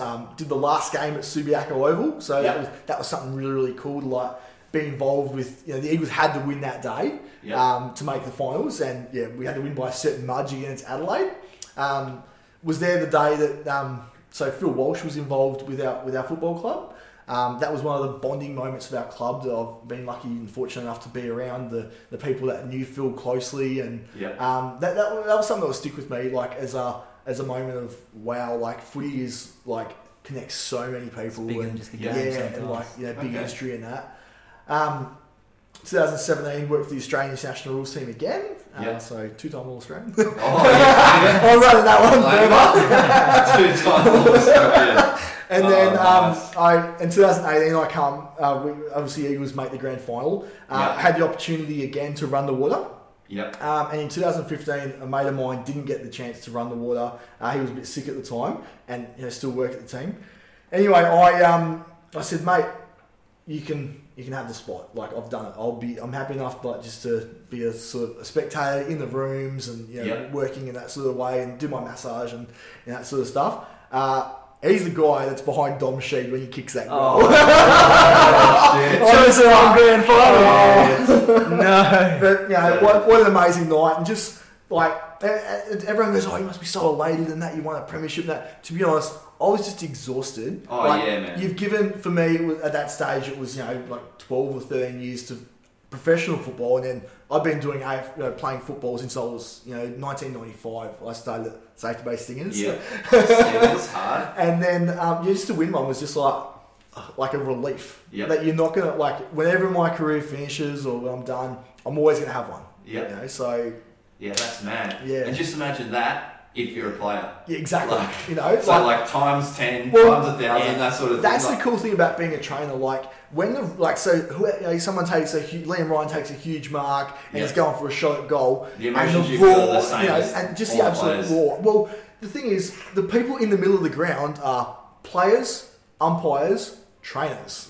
That's it. There's no one else that can be, you can buy whatever corporate package you want. You can buy, mate, you can't buy experience in the rooms, whatever. You literally cannot buy that experience. That's it. So I've been very fortunate as well. Like last week, now I've had the opportunity to work with our AFLW team, and that again is just something, like, we won our first game last week, and the emotion of that win was just as good as they get up the Eagles today and again.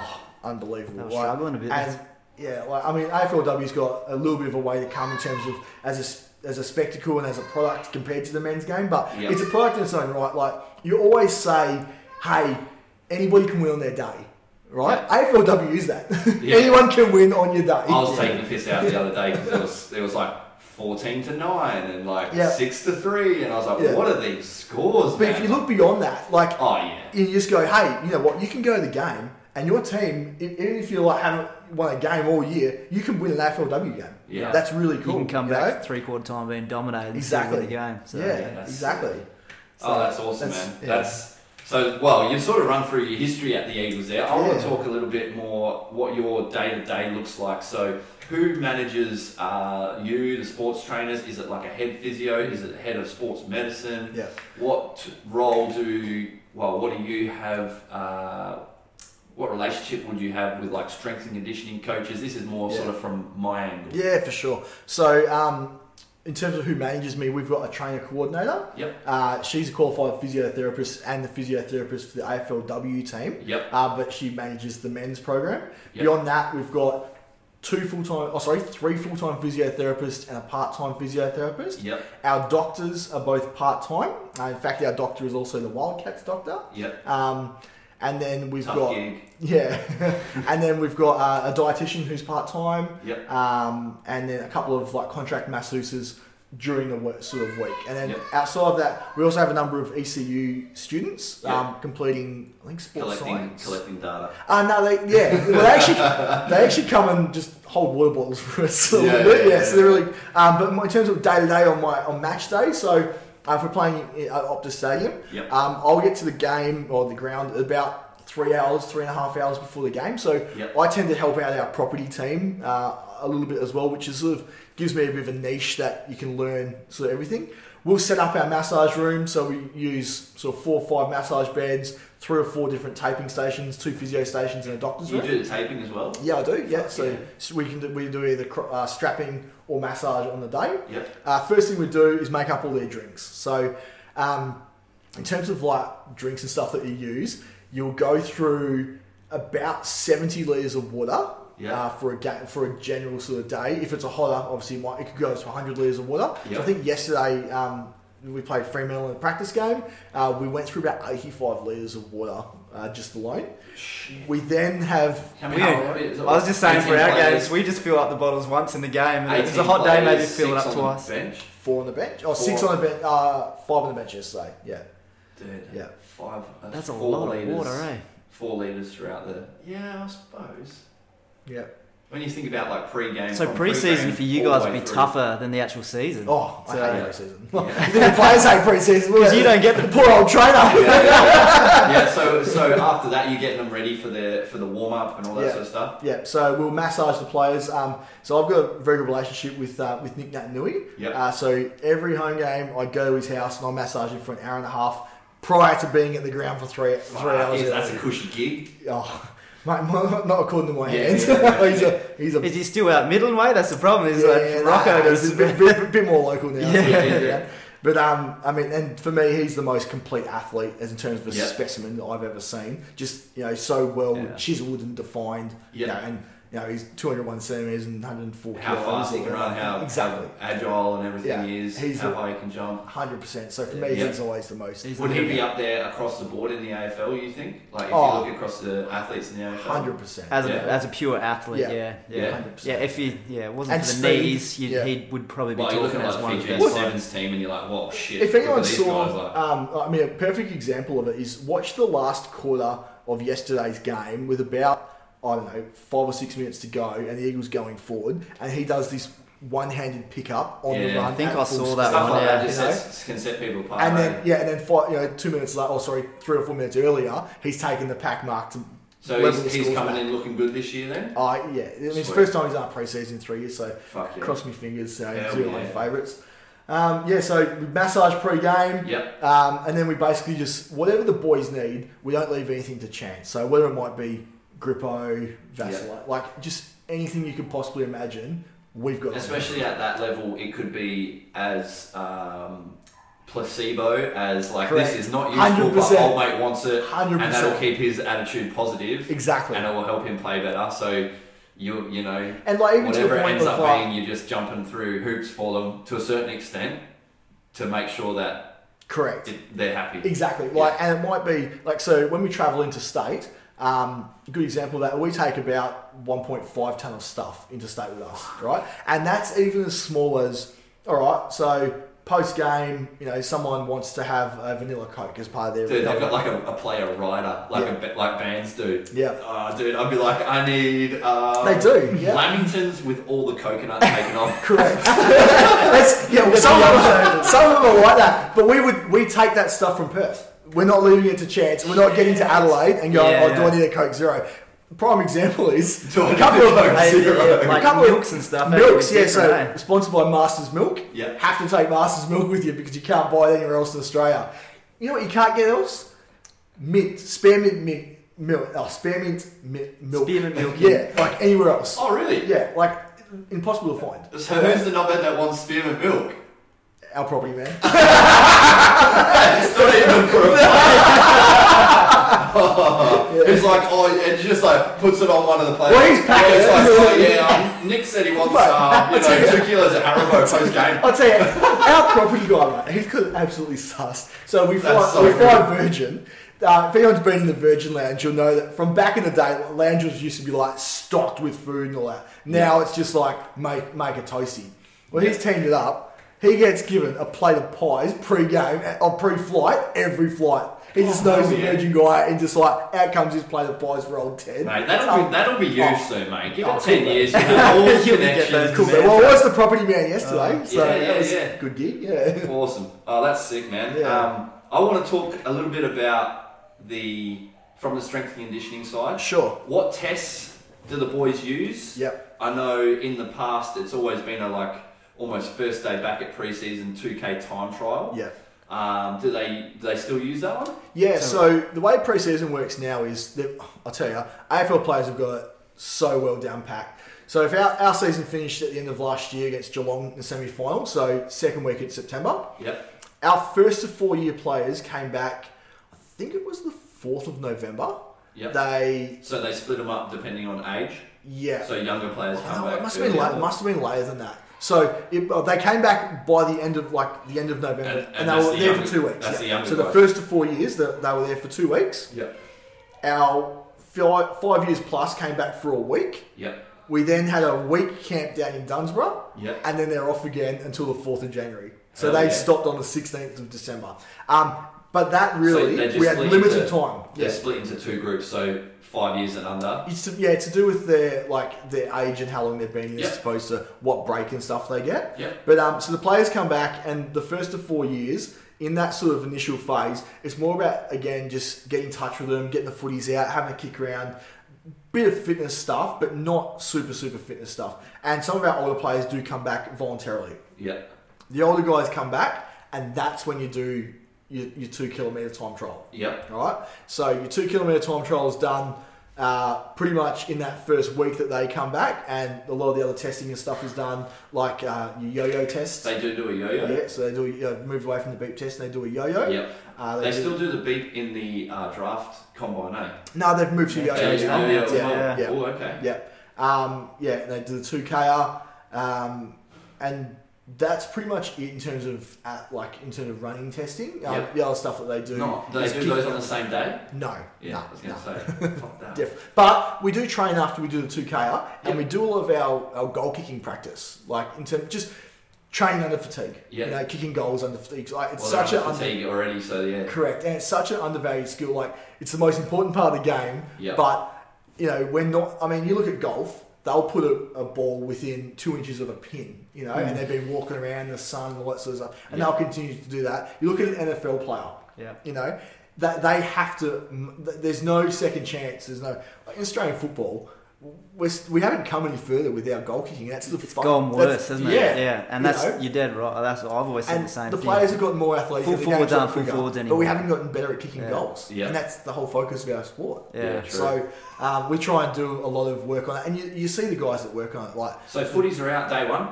Footies are out day one. Oh, that's awesome. Right. So one of the days that'll get a bit of buy-in from the players as well. You can't just have them 100%. And we don't flog them to death like they used to as well. And a lot of the programs, though, isn't it is, and a lot of the programs are individually tailored to the player about what he's doing, what they're doing, whatever it might be. And it's all about what's best for that player. Yeah. Is there a expected range that they hit in the time trials? Not really, but they've all got PBs. Yeah. So, I mean, everyone wants to always PB themselves.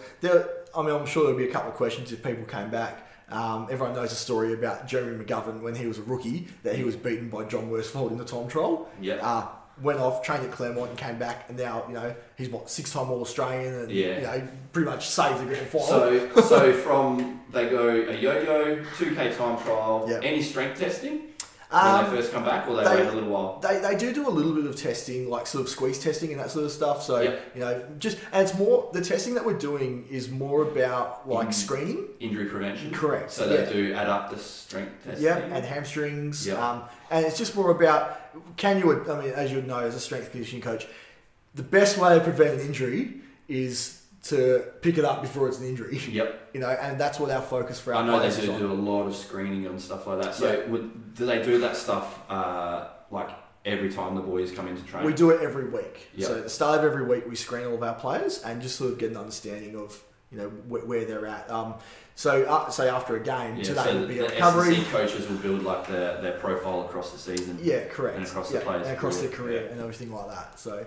And when they start seeing dips, correct, and we're onto it straight away. Stuff like that. We're onto it straight away. Someone might have a dip in hamstring strength. Righto, let's do a bit of glute activation. Let's see. The worst thing for us is injuries are unavoidable in Australian football. Any sport. You're going to smother a ball. Someone's going to break a thumb. Or whatever it might be. Someone's going to land and roll an ankle, but if we can prevent those soft tissue injuries, I mean, I think you spoke about last podcast about the hamstrings, maybe, maybe a few ones before, like that. that's where you lose the most games in Australian football. It's such an explosive sport, changing direction. Hammies and calves. It's amazing how they build up from some teams. Hey, like I think it was Essendon a few years ago with hamstring strains. Just bang bang. Like actually, I looked at doing a bit of research. I looked at like some injury lists just for today's podcast, and there's some teams 2 or 3, and there's some that's like 12, 13. Correct. Yeah. Demons last year. Yeah, man, some big. That's some right. Big the Demons last year already. But that's what it's the demands of the game. Like I'd say, AFL players are the fittest in terms of running sport. Well, it's the biggest field. Longest time. Yeah. So in terms of length of the game. I know in the past, looking at what was it, 20. One of the tests, I'm not sure the name of it, 2040 test that AFL players they tested. At the time it might have been Carlton. Yeah. And they came out like better than I think it was like other teams. It was Paris Saint-Germain. And the AFL came out on top. Yep. And that was Carlton, so... I think it was Carlton. It's just a matter of the 17 other teams would have been even better. It was a 30-15 intermittent field test, I'm pretty sure. I'm trying to think of it like Martin Boucher is the guy who came up with the test. And then, he tested teams from different sports and footy was the top. In that specific test. And that it would be a different sort of test compared to a yo-yo, compared to a beep, that sort of stuff. The more... sports specific it is, the better test obviously it is, and that's why they've gone away from the beep. That's right. Beep doesn't really, it's more intermittent than the beep. Correct. Yeah. Whereas the beep is. And like even now, like with the prevention and all that sort of stuff. Like so now we're moving sort of in season mode. Yep. Like people will come, like so you might come to an open training session if you follow West Coast, and like you might just see the guys running a few laps, jogging, doing a few hand passing and kicking around, and think, oh, well, they haven't really done much. Yeah. We're not actually doing much at training now. Like, our main training sessions will focus on who our opposition is for that week and, do a few set game plans or whatever to try and so there's a lot more tactical and strategic than but the rest of the week is all recovery. Yeah. Like everything we're doing is geared towards getting them to perform on game day. Yeah. Like that's our bread and butter, winning football games. Would you be able to, would you know what their split would be during the season? Is there guys that don't lift weights at all during the season? Is there are they lifting twice a week? Are they doing once? So off the top of my head, I know they do at least one weight session a week, but even the weights that they're lifting, we're not going out there. It's all and most of it would be. A lot of it would be corrective injury prevention, but it would be speed-based stuff. A lot of them are leg-based. Yeah. So they're doing a lot of leg weights. Post-training and that sort of stuff. For velocity rather than load. And we do a lot of after training, a lot of Nordics. We're also doing a lot of stuff they're starting to get into Pilates and they do yoga and all that stuff. So I call that the corrective or injury prevention side. And the other thing as well that's becoming bigger and bigger in all sports is mindfulness. Traditionally it was back in the day, it's a man's game, get over it, whatever. Mental health is one of those things that not just within sport but across the community that is a massive, massive thing and a massive focus. And we all know the numbers for suicides, particularly with men, they're sort of in our age group. And those footballers. So you've seen that sort of come into the club? 100%. Okay, cool. And there's also a focus towards the staff for that as well. So they try and, not that my job is super intense or anything like that, but I do juggle full-time work and doing, yesterday was a 15-hour day for me, and they're big on checking in, are you okay? And we do that with each other, so football clubs, when you're in the bubble, you're in the bubble. Outside of that, it's quite hard to get into the bubble, but when you're in the bubble, we'll protect each other in that bubble. Yeah. Oh, that's cool. That's good to know. It's always from the outside looking in. You sort of see these guys as obviously the best athletes across Australia with the rugby league guys. I'd suggest rugby union cricketers. In terms of athletes, athletes athletes to me is how high can they jump, how fast can they run, what's their power output, all that sort of stuff. I feel like rugby league and AFL are setting the standard for our team sports. That's where the best athletes gravitate towards. Yeah, well, I think you discussed that in the past. Definitely, they gravitate towards that.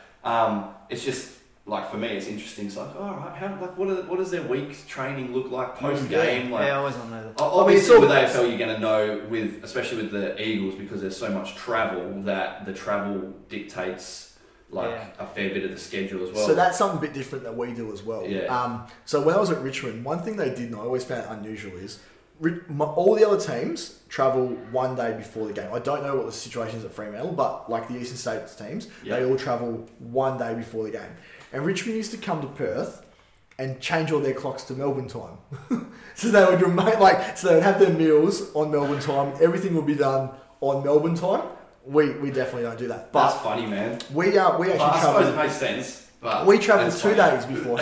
So the Eagles, we travel. We're one of the only teams that travel 2 days pre-game. So if we're playing, on a Saturday game, we'll travel on Thursday. So when you look at that, so now you probably can't lift on a Thursday. Yeah. You can't. That's generally. So what if we had let's say we played Saturday night at Optus going into Saturday game in Adelaide, right? Yep. So Saturday night we play our game. Optus Stadium's got all your ice baths and anything you can imagine that's available to them. So that Sunday would be a player's day off. Monday would just be like a recovery sort of session at the club. Yep. So when are they actually flying back then off? Straight after the game. So about an hour. So we travel about an hour. Like the game finishes, everyone watches on TV. Oh yeah, we're all singing the song, and you see the players sitting around. Just open your eyes up and watch all the people from interstate clubs running around and packing boxes and all that sort of stuff. We are on the road about an hour to an hour and a half, straight to the airport. Shit. Yeah, and we're not getting home sometimes until 1 or 2 in the morning. But the thing is, by getting you home, then that puts you in your own bed that night. I mean, most of the time the players are amped up and there's a lot of adrenaline running through their bodies. They can't sleep on anyway, so there's no point taking them back to a hotel, having them try and go to sleep, to then wake them up early, to then fly them home and lose that extra day. We just get straight home. We're ready to go because as sad as it is, everyone goes, "Oh yeah, it's 1 week at a time. It's 4 points, rah." As soon as we're on the plane, like our guys are already working on opposition analysis for the week coming and reviewing the game. So good to know this sort of shit. And sometimes, everyone goes, say if we get beaten by, Port Adelaide, we've lost by 3 or 4 goals in Adelaide. Yes, we're sad in that moment in the change rooms, but it's almost like as soon as we get to the airport, we're almost over it. I know that sounds harsh, and but it'd be worse for the supporters. You'd be sitting there dwelling on it for the next 4 or 5 days. It'll be in the paper. I don't read the paper. I don't follow any of that stuff on Facebook or Channel 7 News or anything. But people, they'll talk to me about while working. I'm like, I've sort of forgotten about it a bit because we've lost the Port Adelaide, but we're playing Hawthorn this week. That's why I prefer the NBA too, because your team loses, and it's like, they're playing tomorrow. It's all they got like 82 more chances. Yeah, exactly. So that's awesome to know, man. Yeah, that's good shit. All right, what do we got? Some rule changes. We've been going nearly an hour and a half on this. Rule changes. Talk to me about this. Well, there's rule changes for the runners as well, isn't there? This year a readjustment back. Okay. So last year it was that the runners could only enter the playing field after a goal. Yep. Which is why you saw everyone holding up those big boards, and we're still doing that. Like we're still holding up the board and all that. Well, they were doing it yesterday, I saw. Yep. And they're really cool. Like. The players are taking more responsibility on field for their role, but this year the runners they can go. Yeah, it's not quite as long. They can still come on the field, but it's like they have to be off straight away. Like they have to be on and off within a certain amount of time. Okay. In terms of the runners and the water trainers, just whenever you get on, whenever you get off. Other rule changes. I feel. Don't get me started on changes for rugby. Yeah. But I feel footy. If you're not on your feet, you shouldn't be able to grab the ball. So you have to be standing to pick the ball up. Have to be standing. There's precedence for that. I don't like it. The international rules, that's what the rule is. Okay. So how hard was that to did it come up very often?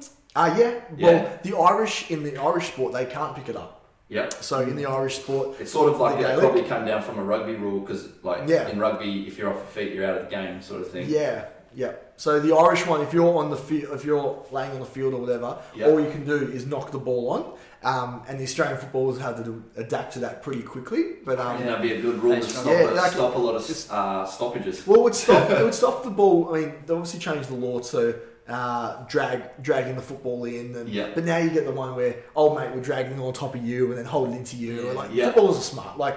And elite athletes are smart. If there's a rule change, we'll find a way to get around it. We'll find a way to manipulate it. And, like the ruck one with the hands up thing. I remember. Correct. I think Paddy Dangerfield did it last year actually, where he conned some player into thinking he's the ruck. Yeah. And then he bumped in and he got a free kick from it. And you just saw his face afterwards, like, I'll just I reckon that'd be a good rule. We've already gone over what grand final day was like. Yeah. So we don't need to touch on that again. Let's go with, should State of Origin be a regular fixture in the AFL? I definitely think so. Yeah. I've always said it should be there. I loved it. So what the State of Origin is WA, Victoria. I think they should have South Australia the and All-Stars. Allies. Yeah, they should have the 4, and they should just Tassie? have 2 games. Well, are they who's Allies? That'd be the Allies. Put him in with the. Don't tell Should- Tasmania that. Yeah, they wouldn't like. They're probably building enough of a team now to be able to do it. Because of that, like obviously it is an out and out State of Origin. It should just be everyone versus Victoria.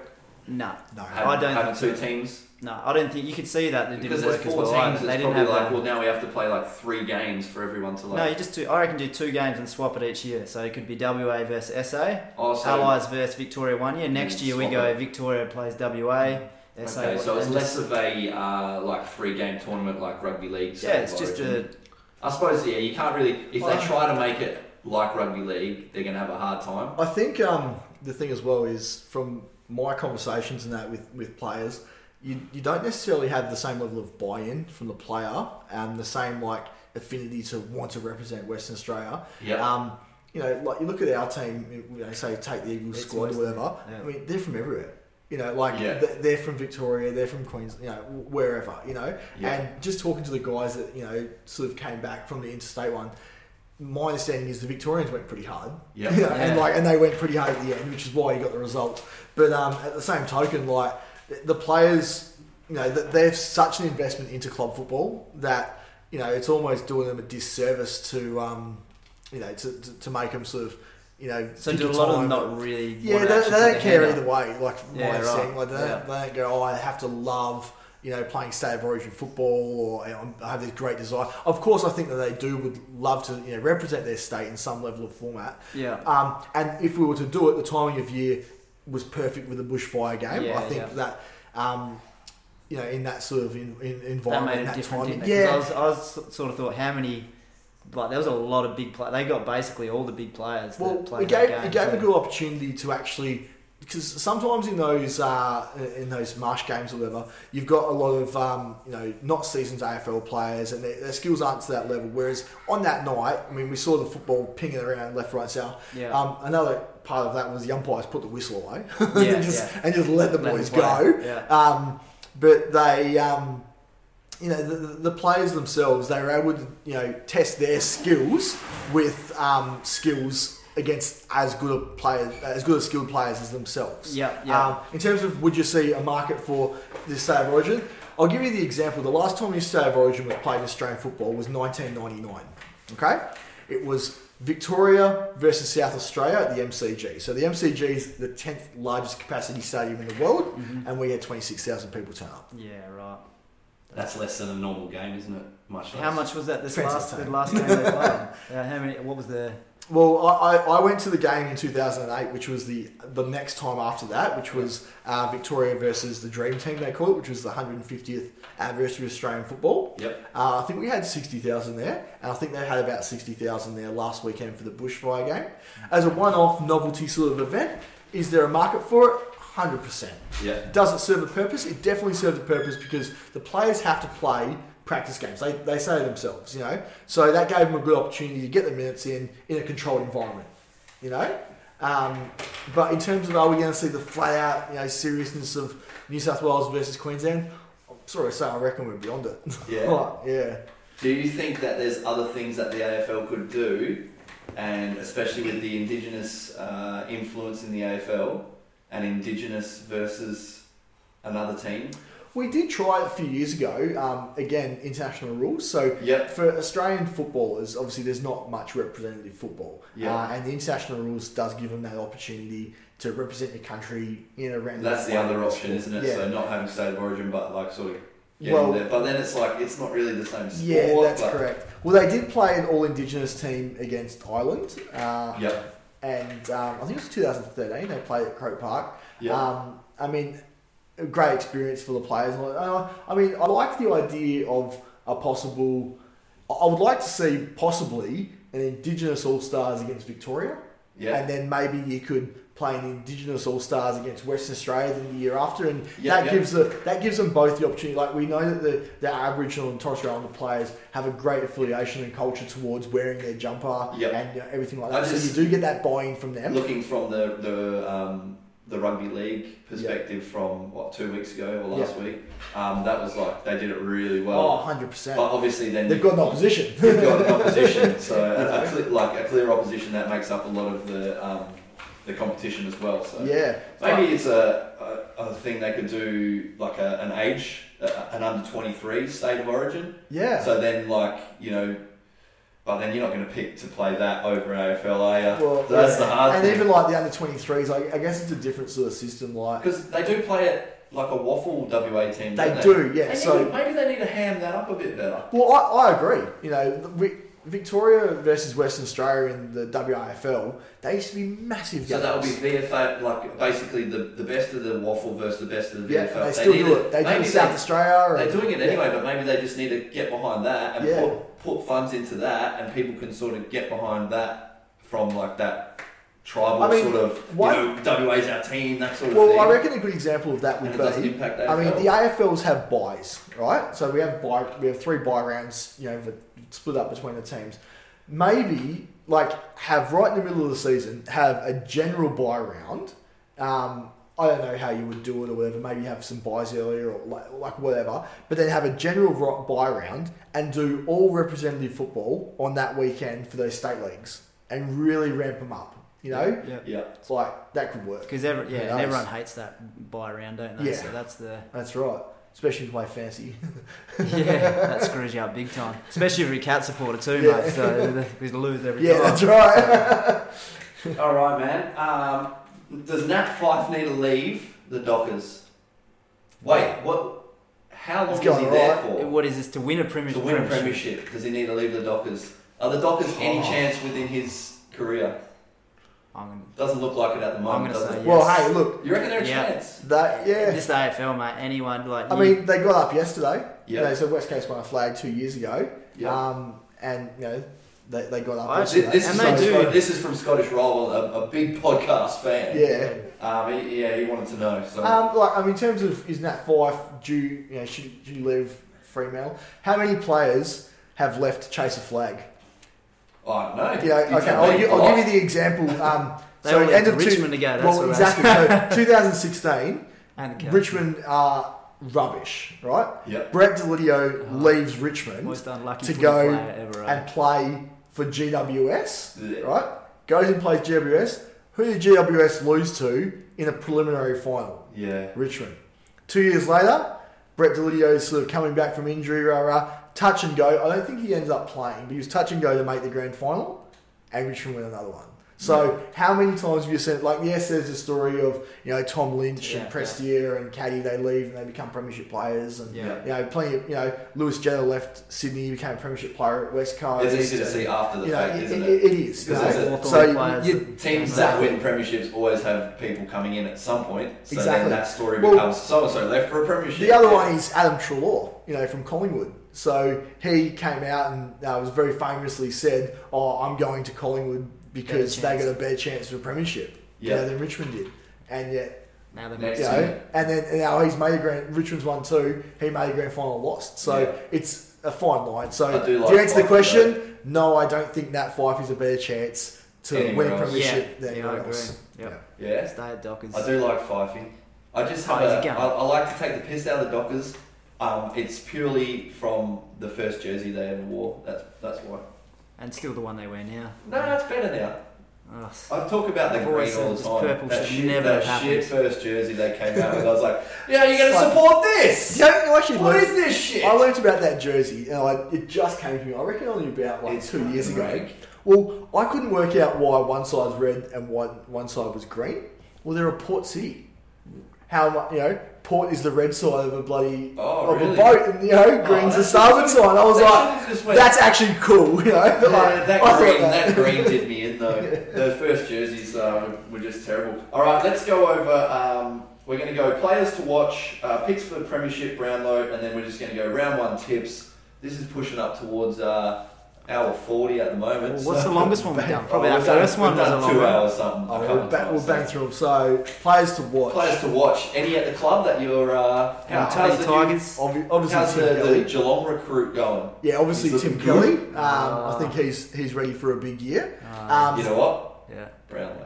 Oh man, if he gets Brownlow. the Brownlow, I thought he had the Brownlow last year. The thing about the Brownlow is, like, everyone, like, so having come from an umpiring background, the thing about the Brownlow is everyone goes, oh, why don't they give it to forwards? Why don't they give it to ruckman? All that sort of stuff.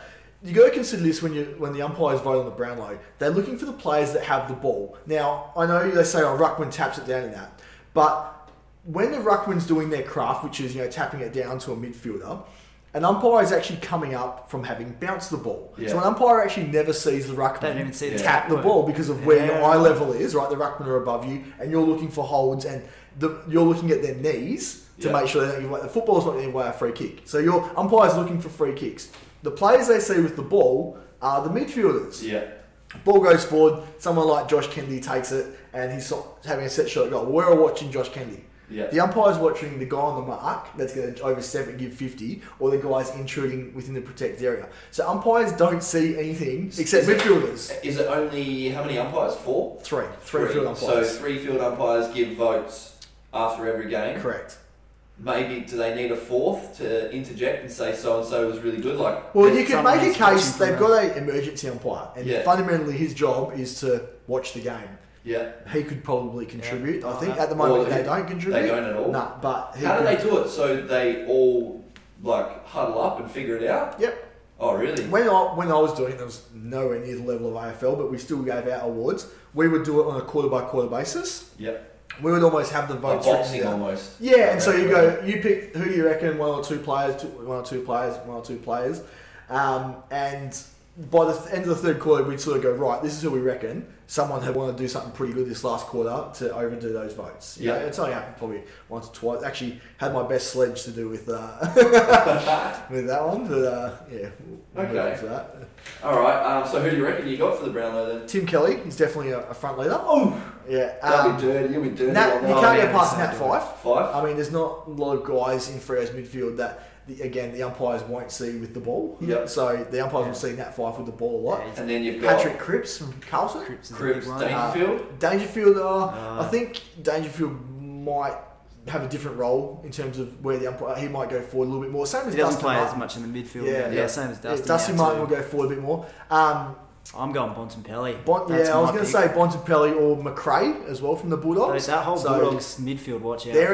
Bulldogs look Yeah, good. they're back, I reckon. Oh, I'm nice. picking them for top 4 this year. I'm going to go Tom Mitchell Yeah. or Kelly for West Brownlow. Coast. Yeah. Yeah. What about Premiership? Obviously, you got to go West Coast. West Coast. I reckon this Giants. This is their time. Where they got smoked in the grand final. They were terrible. So yeah, that's one of the things about the Giants. I mean, the Giants are a fabulous team, but history says, and I'll be very interested to see if they can overthrow history. If you get absolutely spanked in the grand final, it's hard to come back. Yep. Port Adelaide 2007. The difference with that side though with GWS is that they're good. They have some really good players to come back, and they've never got their full team. Like Whitfield, Caniglio, Kelly, all those guys, they're all playing at the same time. Yeah. And if they do get all playing at the same time, that's the thing as well. Like you've got to be. There's a lot of luck in football. Yeah, that's like you look at Eagles 2018. Brad Shepherd does a hamstring. Andrew Gaff is suspended. Nick Nat-Nui does a knee. Well, if Nick Nat-Nui doesn't do a knee, there's no way Nathan Vardy plays. Yeah. that was hard. If Gaff wasn't suspended, there's no way that Dom Sheed plays. Yeah. You got to be. There's some real lucky footballers who won a flag, and then some real like Pavlich. Richardson, never a premiership player. Okay. All right. So. Wait, did we go over players to watch? We did. Players to watch, Christian Petrarca as well. Petrarca? From from Melbourne. Melbourne. I just think Melbourne that like They're after gonna be the year better. they had, they're going to be better. They're fitter this year. You can see that they're running out the games, even like for the 2 practice games over this last couple of weeks. I don't know, they just got a bit of steel about them. They got a bit. You need a bit of mongrel in football. And I liked them him when they were up Melbourne, when they were actually playing well. They were a good team to watch. So. All right, let's go round 1 tips. Round 1 tips. He's playing. Round 1. When is this? Next weekend? Weekend. 2 weekends. Yeah. Oh, well, it starts on Thursday. Yeah. Richmond, Carlton, MCG. Oh, it happens every year. It's just a stupid game. I'm so over it. I don't even watch it anymore. I don't even watch the first game of the year. They play Richmond and Carlton every year. Is it always the Richmond same are the very best. Carlton are the very worst. Carlton are dog shit. And it's the first game every year. So we're going Richmond, boys? Yeah, just over 50. I'd say so. Bulldogs, Bet you can put your house on. Magpies. This is an underrated game. Like Very for Friday good night of the first round, Yeah. severely underrated. Because everyone always talks about, like you said, the first game. But for me, this is the first game. Yeah, it was like Collingwood Cats last year. That was a great first where game. are we at? Marvel or Marvel. Yeah, like I'm going Bulldogs. I'm Bulldogs. Yeah, Bulldogs. 100%. Right. And like Trelaw's out as well Trelaw's now. out. So yeah, get around the Dogs. So we got Bulldogs, Bombers, Freo, Marvel on Saturday day game. You just don't know. Like Freo's got a new coach and like everything like that. They Who's got the Freo coach now? Justin Longmuir. Oh, actually, okay. the player I was going to say that I would break out seasons from Bombers too. I had 2, but Andrew McGrath, I reckon, for Bombers. Watch out for this fella. He's going to be in the midfield. Yeah. Yeah. Look, I'm going to say Essendon.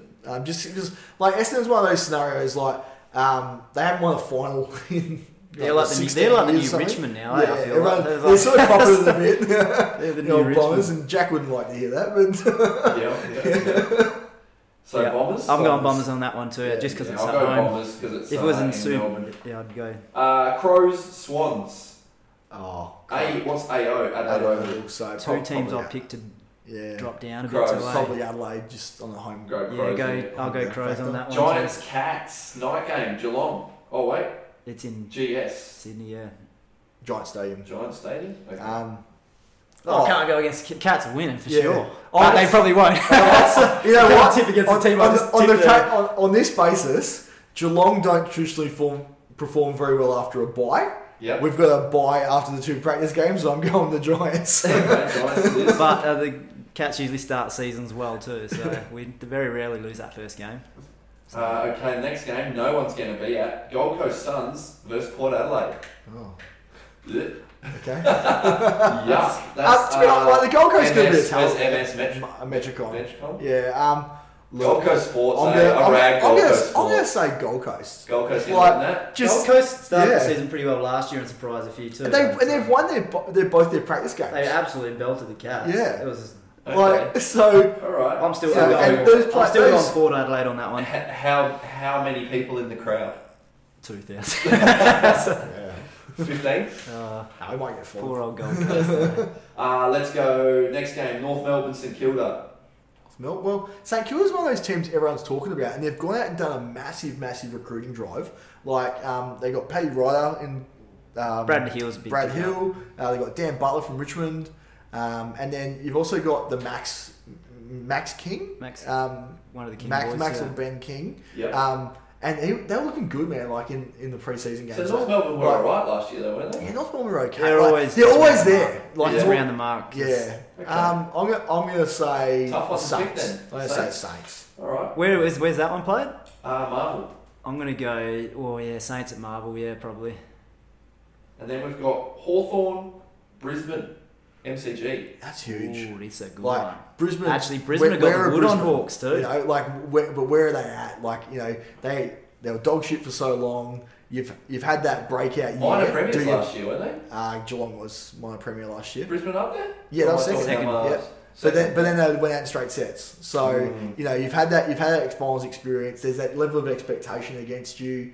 Hawthorn's always around the mark. Yeah. You know, you've got Patton back. Like you said, you got Mitchell back. Oh yeah.